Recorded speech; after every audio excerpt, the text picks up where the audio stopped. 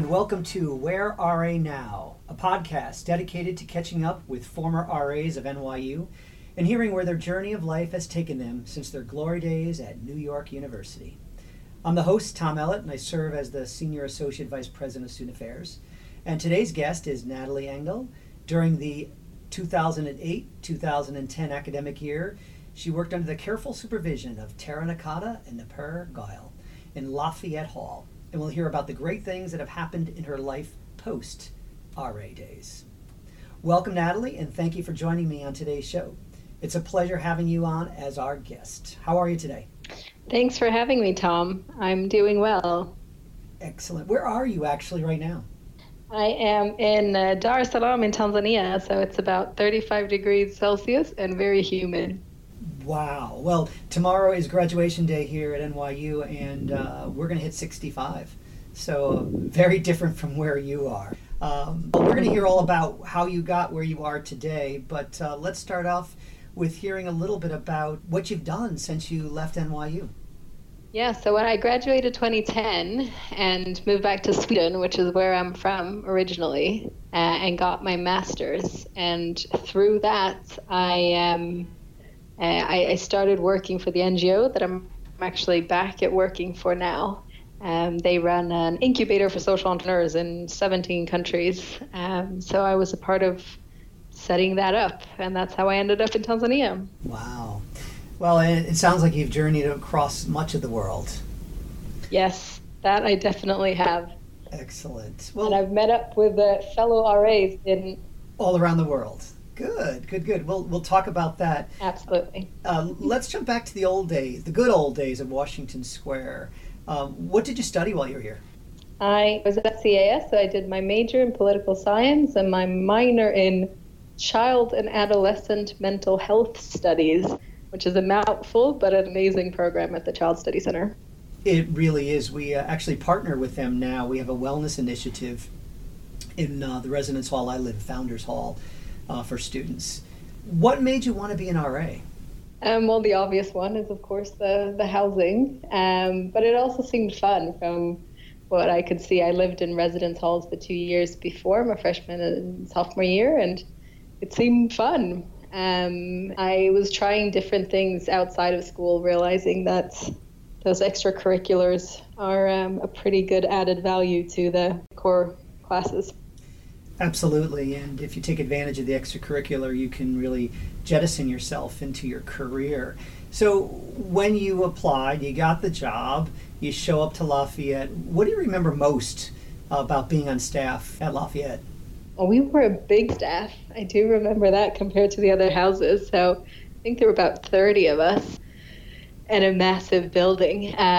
But I loved it. I mean, the RA training those first few days, it felt like a family pretty quickly. So that was a lovely experience. That's great. And then you as you perform the position, you learn lots of things, skills and so forth. What do you take from that experience of an RA that you think you've been able to use in your career to date? So much, a surprising amount. I really found that the extracurriculars gave so much hands-on skills. I realized one of the things that I definitely use in a day-to-day is just a kind of on-the-spot problem solving.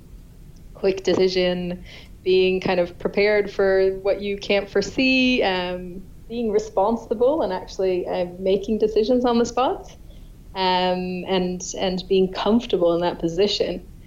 I think that's been something I've used a lot. I've worked with startups in a very ever-changing world in very, very different countries. And every day I go to work, I don't know what I'm going to face, but I'm quite comfortable and have been since the start in just being able to make a decision and act on it. What was your first startup that you worked for? So this organization that I worked for, it was actually, when I started, it was only in 2 countries. It had been operating for 2 years. And then I worked for them for 5 years. And when I left, they were in 18 countries. And that was actually my job. So my job was to launch the organization in Congo-Kinshasa, Chad, Ethiopia, and then supporting a whole bunch of other countries in Africa and in Europe.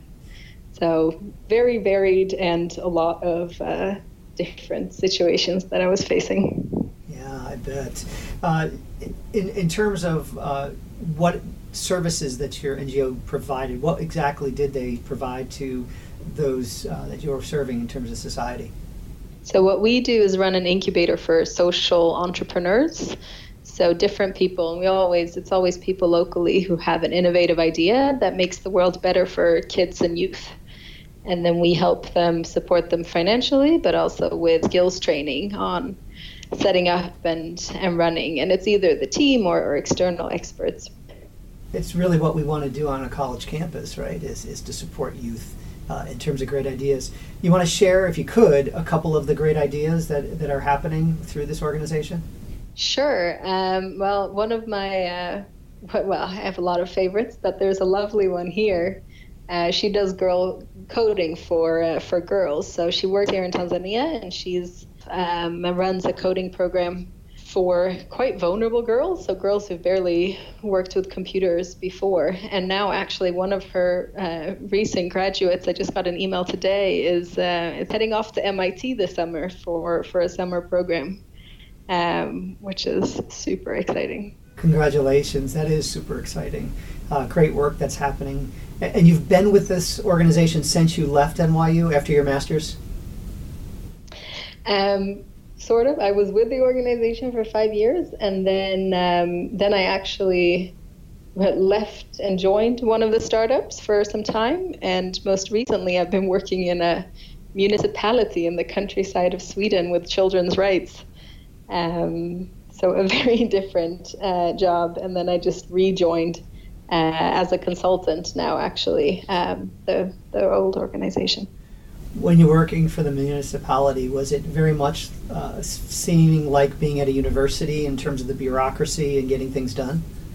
Well, it was definitely way more bureaucratic than the startup world. But I think actually universities in the US, compared to my experience in Sweden, are less bureaucratic and a bit more outcome-oriented.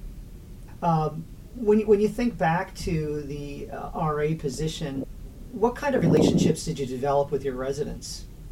That was really varied. I think especially the first year, I was more engaged with the residents on a personal level.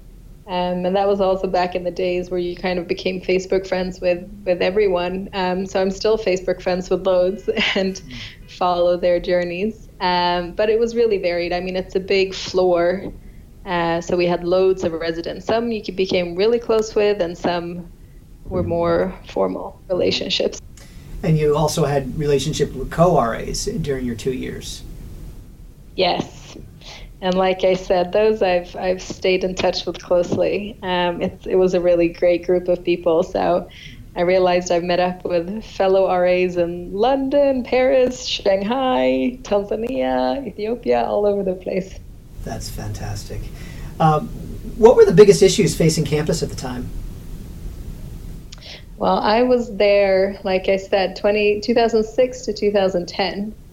So one of the big events that happened was, of course, the 2008 election, which is also one of my strongest memories as an RA. We had a massive event in the evening that we were planning for, and I remember this so well because we were a bunch of RAs sitting in the office at like 4 a.m. the night before the election, and we were preparing everything for this massive event that we were having, and then all of a sudden the fire alarm goes off. And all 1,100 residents of 80 Lafayette start evacuating their rooms. And it was a fire that I got off in a trash can, so it was one of those fire alarms that took quite a long time as well. And it was probably the last thing we wanted when those lamps started blinking, of course. But it was fun. There were quite a lot of people who actually, once the fire alarm finished, they just went to vote and skipped all the lines for the voting. Well, the other thing is that you could certainly do some publicity that evening when people were leaving the building for the program. Definitely. They were not too happy, though, of course, being woken up at 4 a.m. from the fire alarm. I'm sure they weren't. Since it is graduation season, what do you remember about your last days here at NYU? Oh, tricky one. I mean, it was mixed feelings. I think I've always moved around enough that I know that I can stay in touch with people anywhere. But it still felt very surreal that those 4 years were ending. Very exciting for the next chapter, but I don't think that I could fully see what was coming next, because life after college was so different from life in college that I'm not sure I enjoyed those last days, really took them in. Do you have any advice for those who are graduating? I guess enjoy the graduation. And I think one of the things that I've done in my life that's served me quite well is going with the flow. And I've realized also that kind of life happens organically where you are. So it really matters where you place yourself and who you surround yourself with. Most things in life you can't control. But you can kind of position yourself in different ways and expose yourself to different things to allow opportunities to come. That's kind of how I've seen it. And so far it's taken me to the most amazing places and experiences. So it's been a strategy that served me well. Fantastic advice. Any place on this earth that you've gone to that you certainly would say, make it a destination sometime in your life? Rwanda is really calm and peaceful, and I'm thinking of arranging yoga retreats to go to Rwanda, which is definitely not the image most people have.